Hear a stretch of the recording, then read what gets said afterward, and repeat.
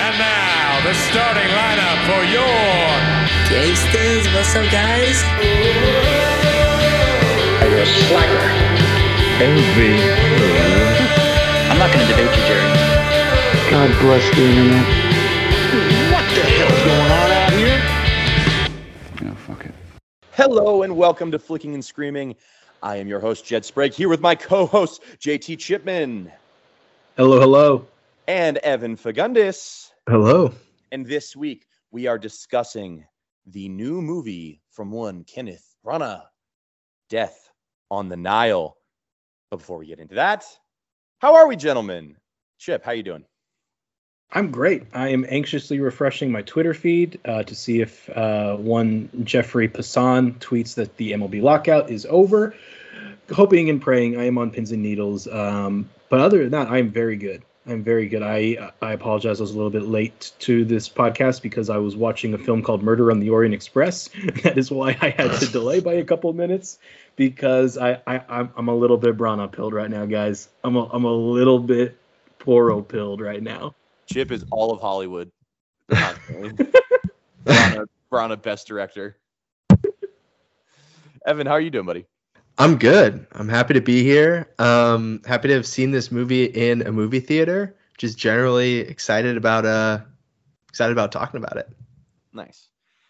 Well, unfortunately, due to some scheduling errors and overall just life revolving around dadding, I was not able to make it to Death on the Nile in theaters this week, but it should lend us a very exciting and interesting format for this podcast, considering my two co-hosts have seen it. So I have come up with 5 predictions / assumptions that I have about this movie before having seen it. And I kind of want to use this as an opportunity to gauge how right I am / like use them as jumping off points to talk about the movies. Does that sound good to you guys?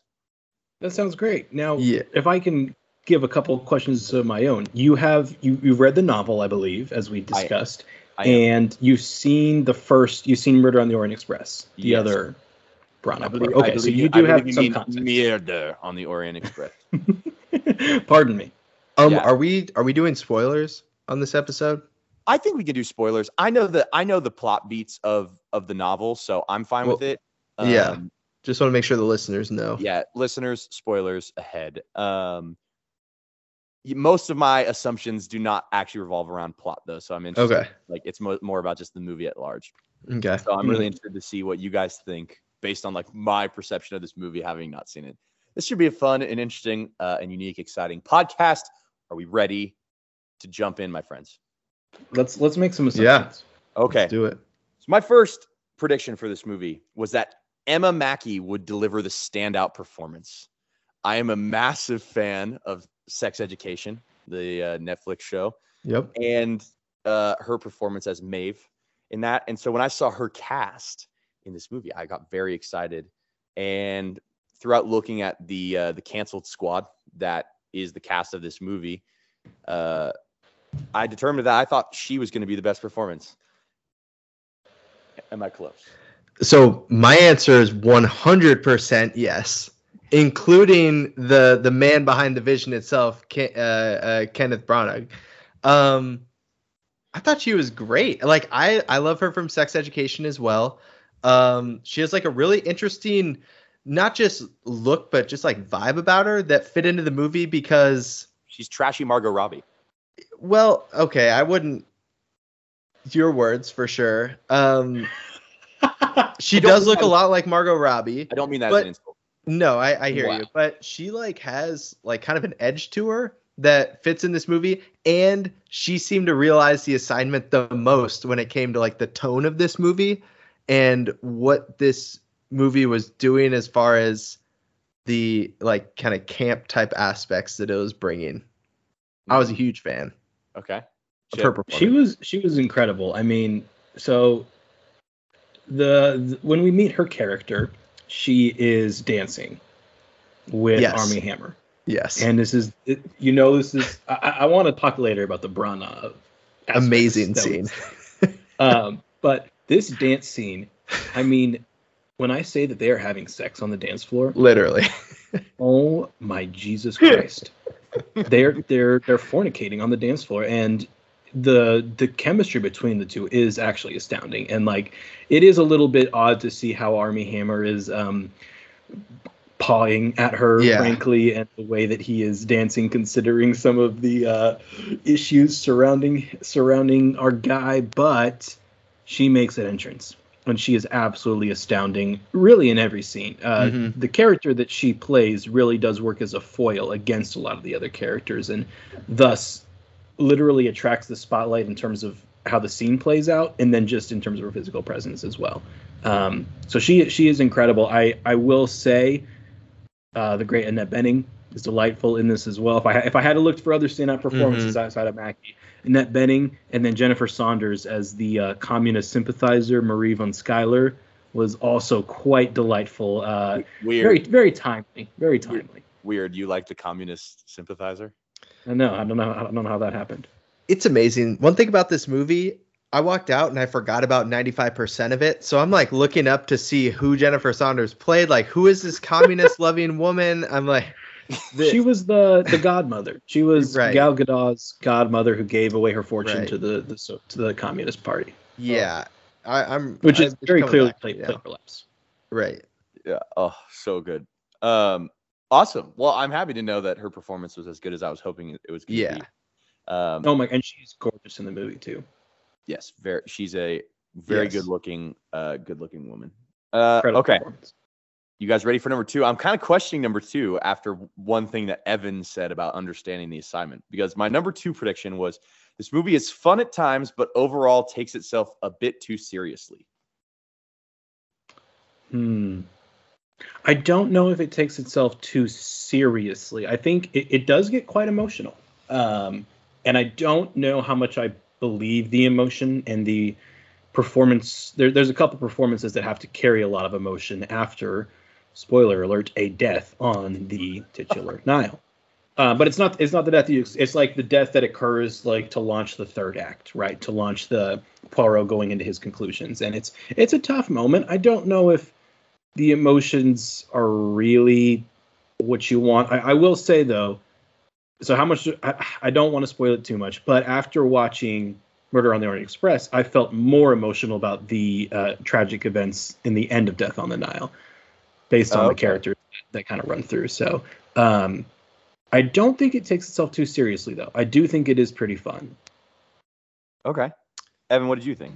Yeah, it's hard to say. My favorite parts of this movie were when it wasn't taking itself seriously at all. So I'd probably fall into the camp of like wishing it did that a little bit more often, or maybe just being shorter in general and cutting out some of the parts where it was trying to get a little bit more emotional / an actual really like straight down the line detective story, which it did do a couple of times.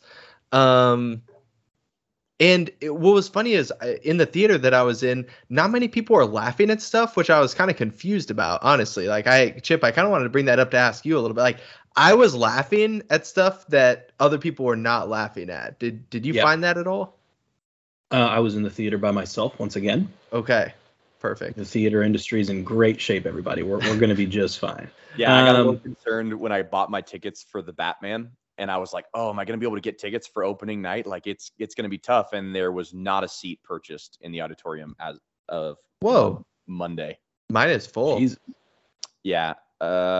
Remo Sriracha, apparently not big DC fans. It's tough. Much more of a Marvel town. I will say the theater I'm going to is it's downtown. It's close to my house, but it's like the hardest to park at. And so I will assume, and it's the only one that doesn't have recliners. So I'm just going to assume that people that live a bit more on like the stretches of town are like, maybe theaters are full, but. Yeah.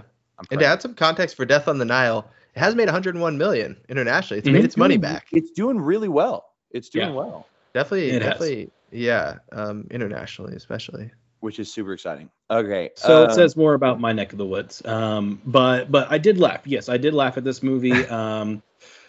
I laughed at a few things that maybe I shouldn't have laughed at, that weren't going for laughs. If this is the time to talk about the infamous enough champagne to fill the Nile moment. Yeah. Well, that leads me to one of my other predictions, is that there was in fact enough champagne to fill the Nile. There's a lot of champagne in this movie, dude. I don't know. Yeah, that's true. That's true. There was a lot of champagne. That was kind of just the drink of choice at all times. Yeah. And it before and after the titular Nile. Yeah, it became a plot point as well with let's just say that there was a glass of champagne that had a little more something than champagne, and that affected one of the characters. See, that was a scene that made me laugh really hard, and not many people were in my theater were laughing. Like, I think every once in a while the movie sort of did play stuff like it's like, this is a real clue, pay attention, when it was actually like one of the jokes. You know, or at least I kind of felt that way. Like a couple times, like when stuff was revealed, I was like, oh, that's funny. Russell Brand like said something that I thought was kind of funny, but I think people were like hanging on because it was, I guess, in a sense, like, you know, at that point, like diversions or whatever. But I think that points out a great thing about how these types of movies are like injecting comedy into these types of movies can be hard just based on like what the audience is expecting. And I think like you almost have to, like, the movie definitely marketed itself more as like serious murder drama. Right. And so I think there is a case where audience members go in not expecting that and maybe are caught off guard and like don't know if they should laugh or like interact with it. Does that make sense? Yeah. Yeah, absolutely. Maybe to accentuate this point, because I'm curious, maybe we're on different planes here, Chip. The opening sequence is a World War I flashback. Without too many spoilers, it is essentially a mustache origin story that you would find in the MCU for Poirot's mustache. Literally. Yes. Like, not like 100% literally. And it's shot like clearly Branagh like was shooting a real kind of war, basically mini movie that started this movie. Was that playing for laugh? Like, was he tongue in cheek doing that, or was he like, this is a dramatic moment? I have no idea, dude. See, I literally couldn't. I have Isn't that the zero clue what tone our guy KB was going for with this opening scene. Because there's a lot of death that occurs in this scene. There is. And there's also moments that could be construed as funny, and it's like, does he not know? Is he just trying for both and seeing whichever one you like more? Yeah. And he literally did like the Dark Knight face reveal scene with the perfect outline of a scar that would turn into where he has his mustache. And I was like, see, that's a scene where I was like laughing, and there was literally no one else in the theater laughing. Yeah. That's funny. I don't know. But I couldn't tell. Maybe it was supposed to be serious because it was shot well. Like, it looked good. Like, he was doing like the trench, you know, the Steadicam trench shots and stuff. Like, it looked like it could be an outtake from a World War I. 1970. It looked like 1917. Yeah. That's funny. I feel like that makes me want to watch this movie more. That description, just that like intro to the mustache. Dude, it's unbelievable. It's so wild. Oh my God. Okay. Interesting. So good to know that maybe doesn't take itself too seriously, but maybe does. But definitely, like, it's not over the top too seriously. That was my biggest. You can have fun with it for sure. I was worried that like Orient Express, I thought it was going to go like more dark and more serious for Death on the Nile, like try to raise the stakes. But I'm glad to hear lower the stakes. Good. I love it. Okay. Number 3 prediction. I'm 1 for 2.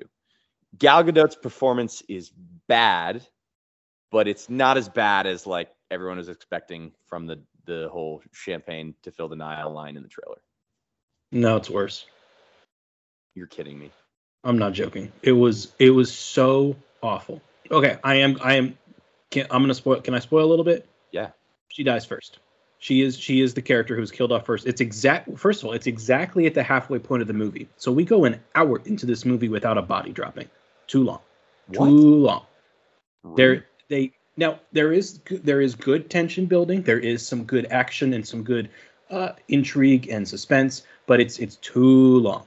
Way too long. I need blood to spill before the hour mark. But regardless, she does die, and the movie just takes off after that.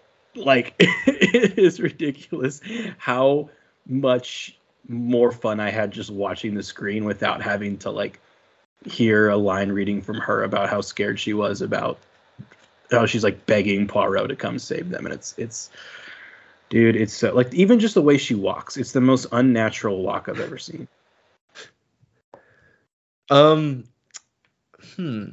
That is pretty funny. I'll be honest, like I would say not a good performance for sure, but much more irrelevant than I thought it was going to be, in my opinion, in my movie watching experience. Like based on the commercials, I was expecting her to be like kind of shouldering this movie. Like I didn't know the story. I haven't read the source material. I'm honestly, outside of like watching the movies, I haven't even seen the original Death on the Nile. But so I didn't know where it was going. I expected to kind of see her doing what she did in the first 45 minutes of this movie throughout the entire runtime. So I was ready to really just be like tired of her by the end. But honestly, like Emma Mackey so owned the beginning of the movie for me. And then it moved into like the actual mystery. Like Chip said, it really picked up and there was some good like back and forth in the second half. I almost kind of forgot about her by the end, which probably isn't a good thing for somebody who's like at the top of your poster, but I don't know. It was like almost like she was gone early enough for me or something. It wasn't good though. That is concerning, Chip, that she's that you said she was worse, but the fact that she's obviously, the fact that she dies first helps. Yeah. So the performance I had a much bigger problem with is Armie Hammer, to be honest. And not just like because of Armie Hammer baggage. I legitimately, the accent work in this movie in general is like kind of insane, but his accent especially seemed really weird. And is it that he was just not like Atlantic kind of ambiguous thing, like vaguely Eastern European? Is that what he's going for? No, it was more British. Yeah, it was like British. Okay. It was like half British. It was like a it sounded like a British guy who lived in America for several years. Yeah, it's like transatlantic. It's like the classic, 1940s, 1950s thing. He's definitely doing like the 40s, 50s thing. Like you can tell he studied like some actors from that time. He's even kind of doing like a little bit of like the comedy. Like I wonder if that was the direction. I wonder if that was the direction. I mean, it could be. Clearly, people were just cooking in this movie. Like I said, like the accents were all over. They almost sort of seemed like it was just kind of like a, hey, let's come up with the best accent you can. Like, let's just workshop it or something.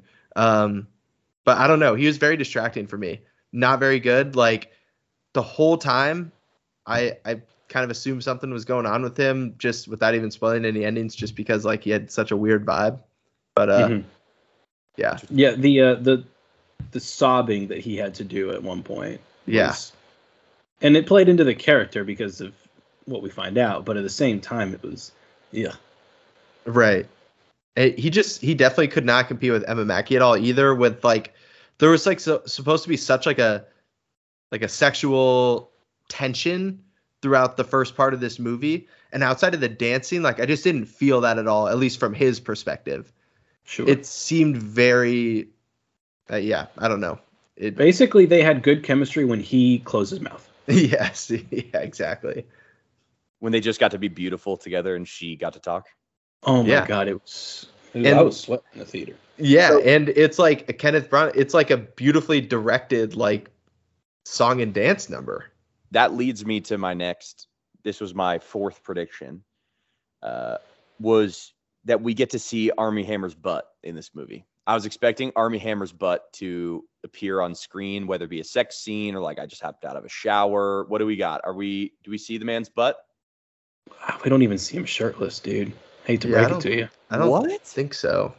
That's like I said, I forgot most of it. Waste of the casting, in my mind.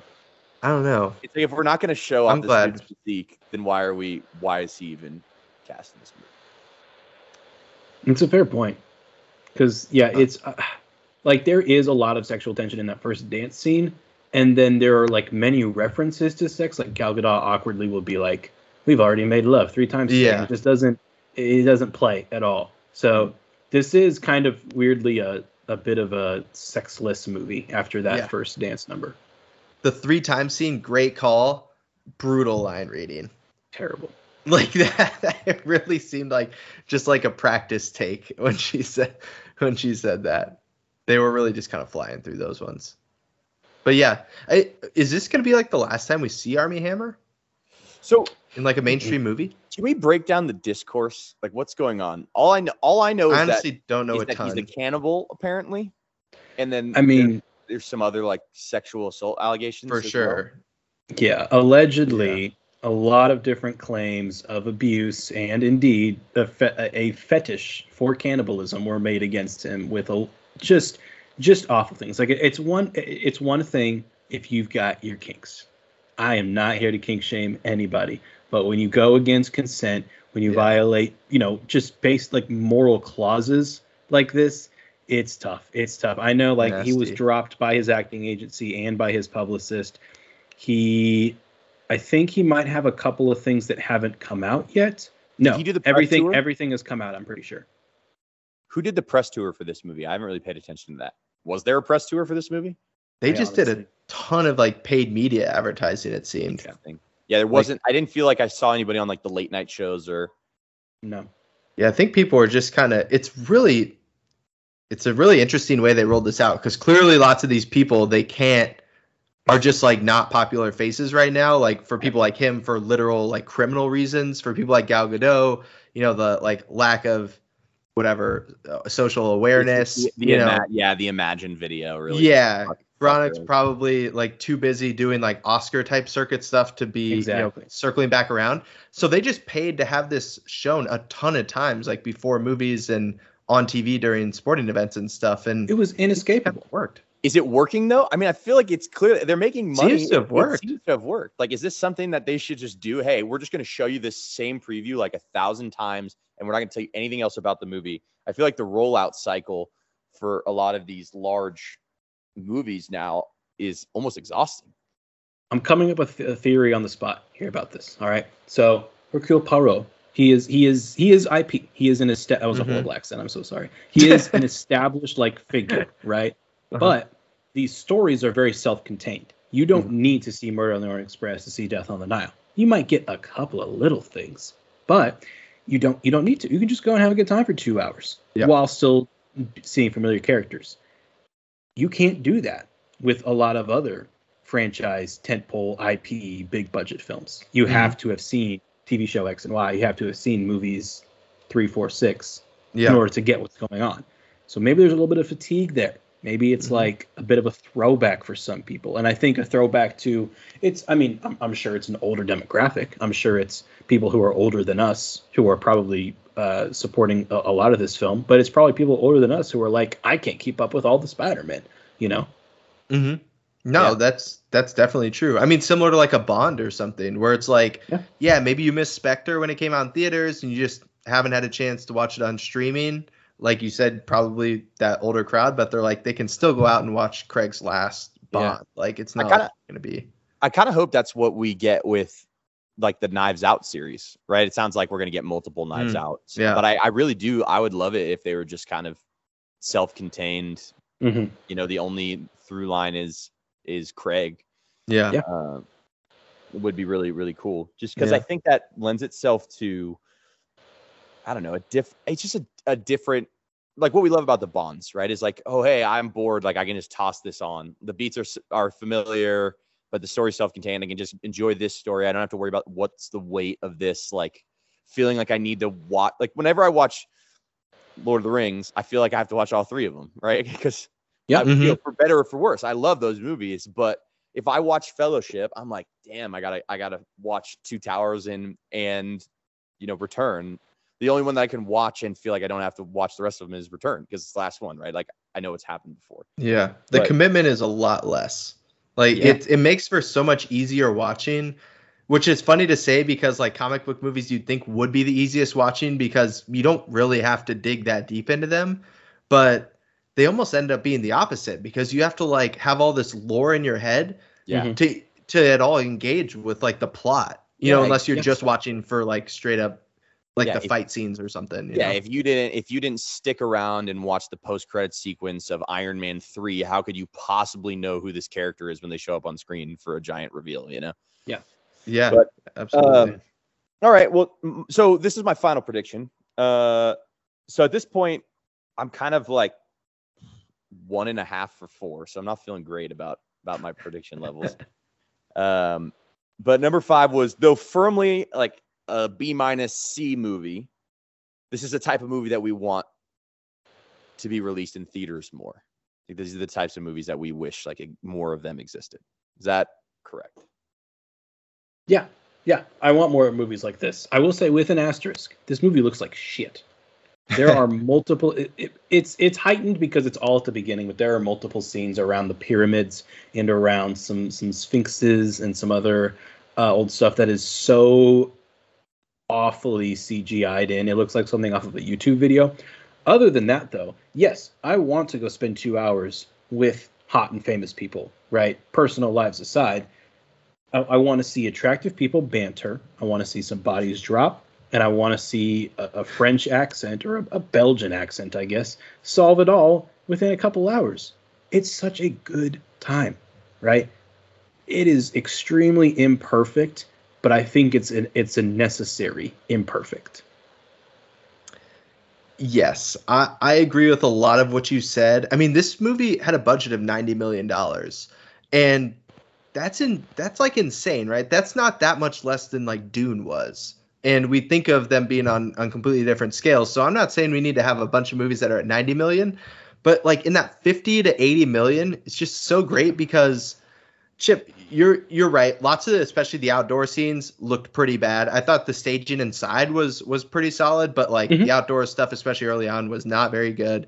And you could probably argue that they had too much money in that case, right? Like they had too many options when it came to like VFX and adding stuff in. Like if they'd been scaled down a bit, it probably honestly would have looked a little bit better, looked a little bit more practical.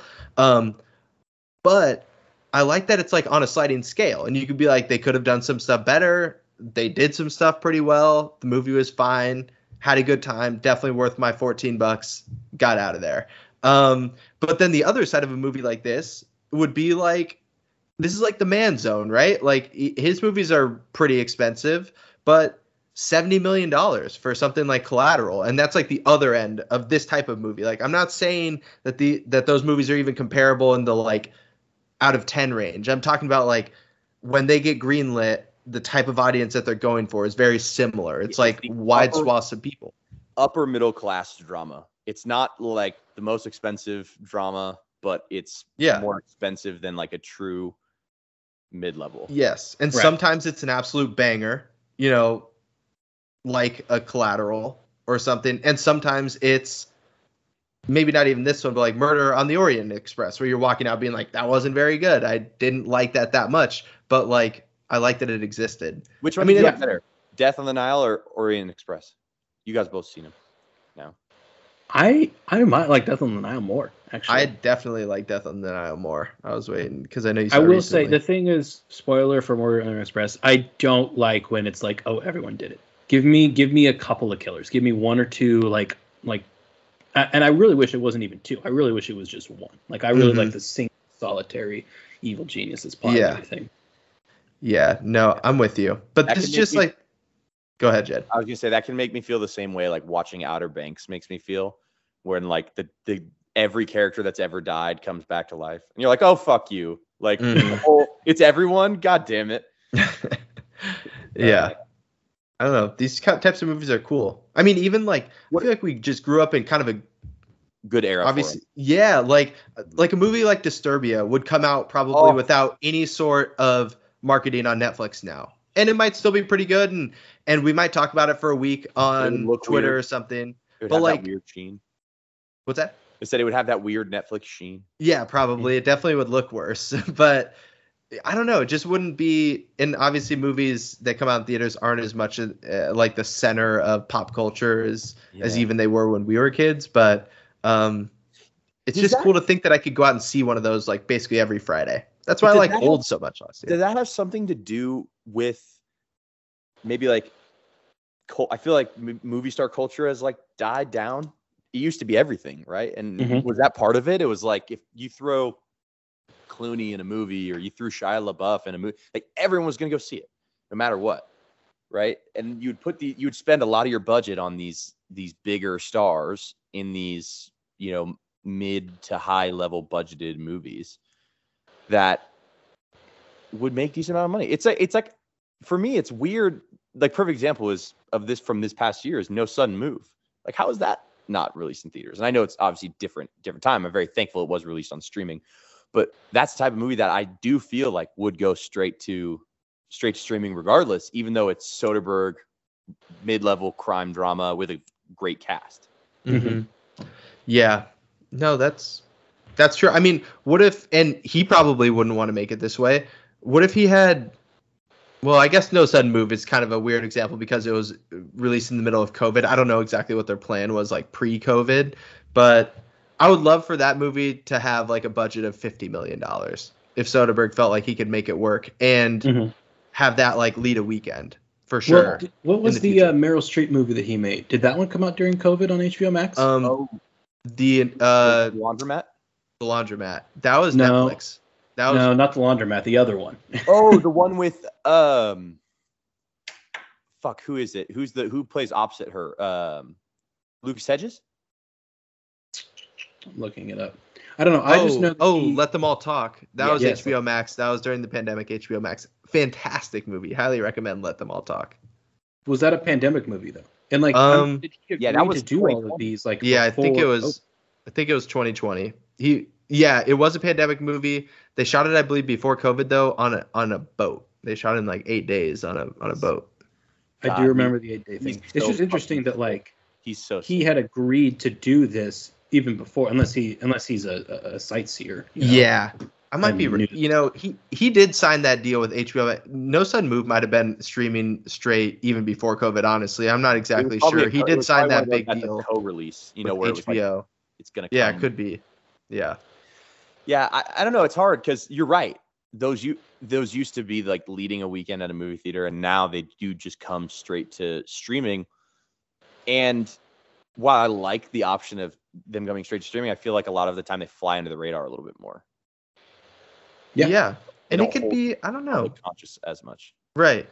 And it could be both sort of, or even just like give it 3 weeks and then go to streaming. Like, I'm sure people who don't want to leave the house would be upset about that, and probably rightfully so. But it doesn't seem like you'd have to wait that long if you already have like streaming deals. Yeah. What is it? What's the rule? Like Paramount has the 90 days rule with like House of Gucci. It's like it'll come 90 days regardless of how well it does at the box office. Yeah, the exclusive release windows. Yeah, I kind of like that because it gives people the option. At least they have a date in their heads. Hey, if I don't want to get out of the house, I know it's going to come out this date. The worst was when you saw a movie in theaters and you loved it and you wanted to like see it on DVD and you were waiting for it, but it was so good that it was in theaters for like 7 months. Dude, yeah, you wait. Like I was thinking of that at Blockbuster, and it wouldn't even come until it was like 6 or 8 months outside of theaters, right? Yeah. Sometimes on demand was even like that. So sometimes it would be like almost a full year from when it like finished its theater run, or when it started its theater run, to like when you could literally rent it. Yeah, I remember like always being on the lookout at Target. Like when I would go to Target with my mom on like, okay, this is what's coming out now. That must mean this movie that I liked that came out just after that is only a couple weeks away from like being on DVD. Mm-hmm. Yeah, I don't know. I think these are the movies that, I don't know, personally, I like more than the big blockbusters for the most part. I do like some big blockbusters, but these mid-level dramas are what make me like movies. Like when I think about all of our favorite movies from the last couple of years, or you know what these are? It's a perfect example. This is probably the best way to put it. These are the movies that you want to tell your friends about because everybody knows about the big blockbusters that are coming out. But these are the movies where like you see, and obviously Death on the Nile is not a good example because it was a big budget, came out to much acclaim. But those mid-level dramas, those kind of like upper are like, have you seen this yet? Like you got to go see this. Like Crazy Stupid Love, right? Didn't that cost like $60 million and it's literally only people talking? But $60 million for that movie is insane, by the way. I don't probably. I assume most of it was salaries, but yeah, it had to be. Yeah.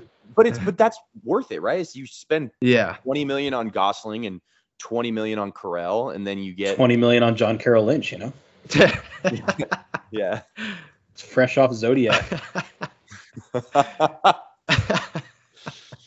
Oh my God! All right. Well, last thing I want to ask. So, you guys like it? Dislike it? Would recommend people go see it? Yeah.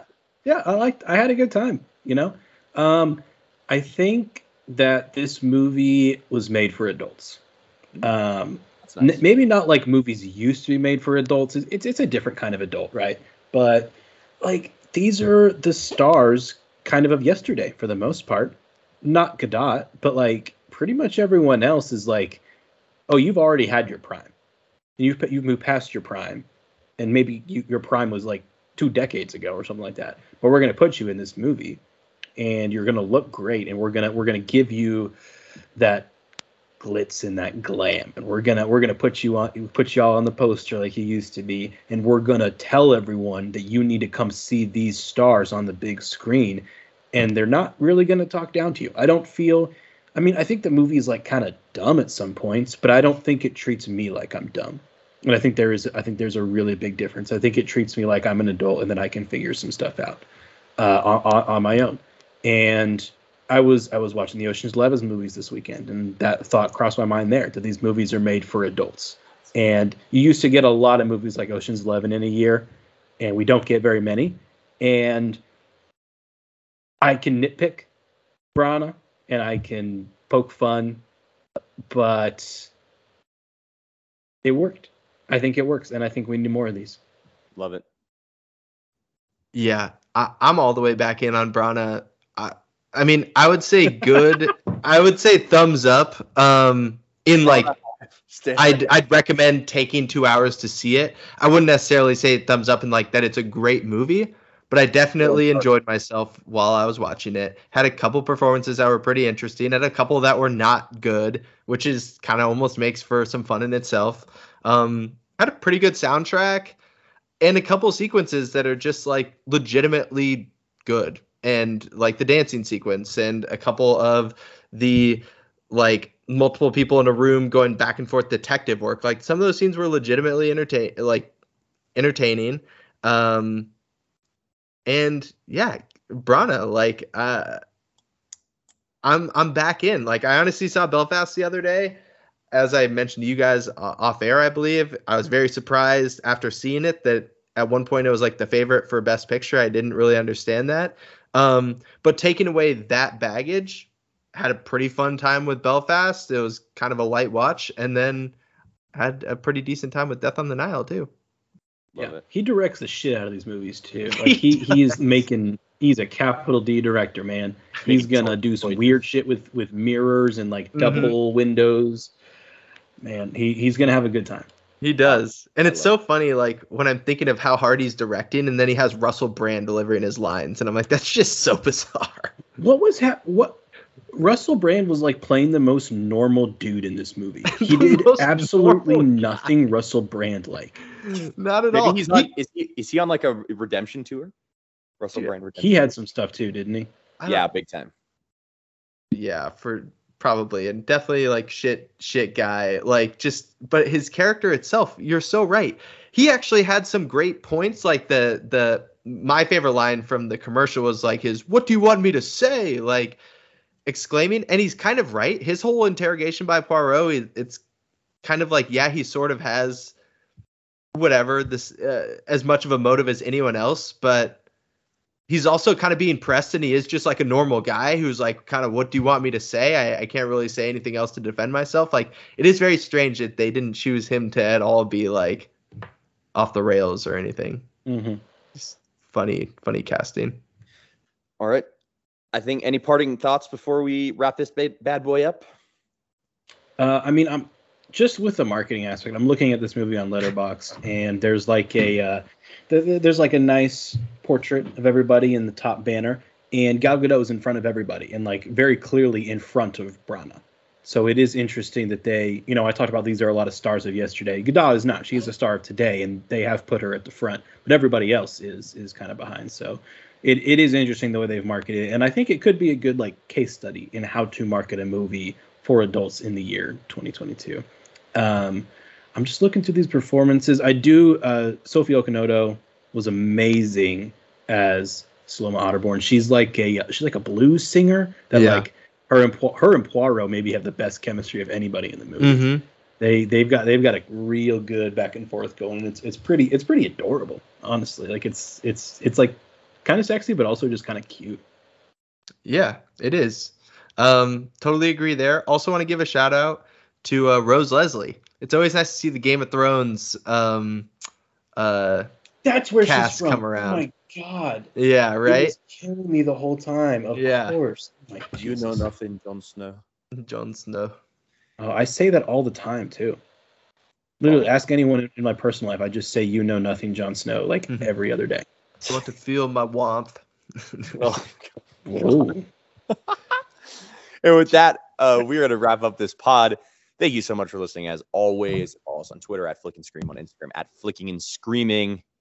Next week, we're going to be discussing another upper mid-tier drama, and that is Robert Pattinson in The Batman. Just a little, Fuck yeah. unknown. Guys, the hype train is leaving the station for this movie. The reviews that are coming in from people that I generally agree with are insanity, and I'm ready to be immersed. I'm trying to steer clear of the reviews.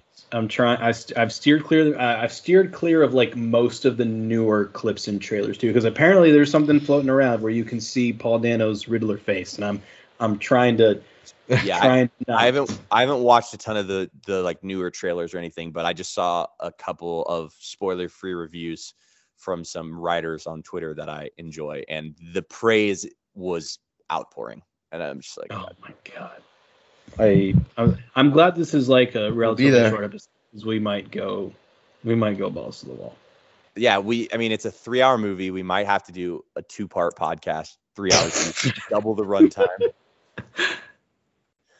We have to go minute by minute. Yeah, we're gonna do a minute. Yeah, just a scene by scene breakdown.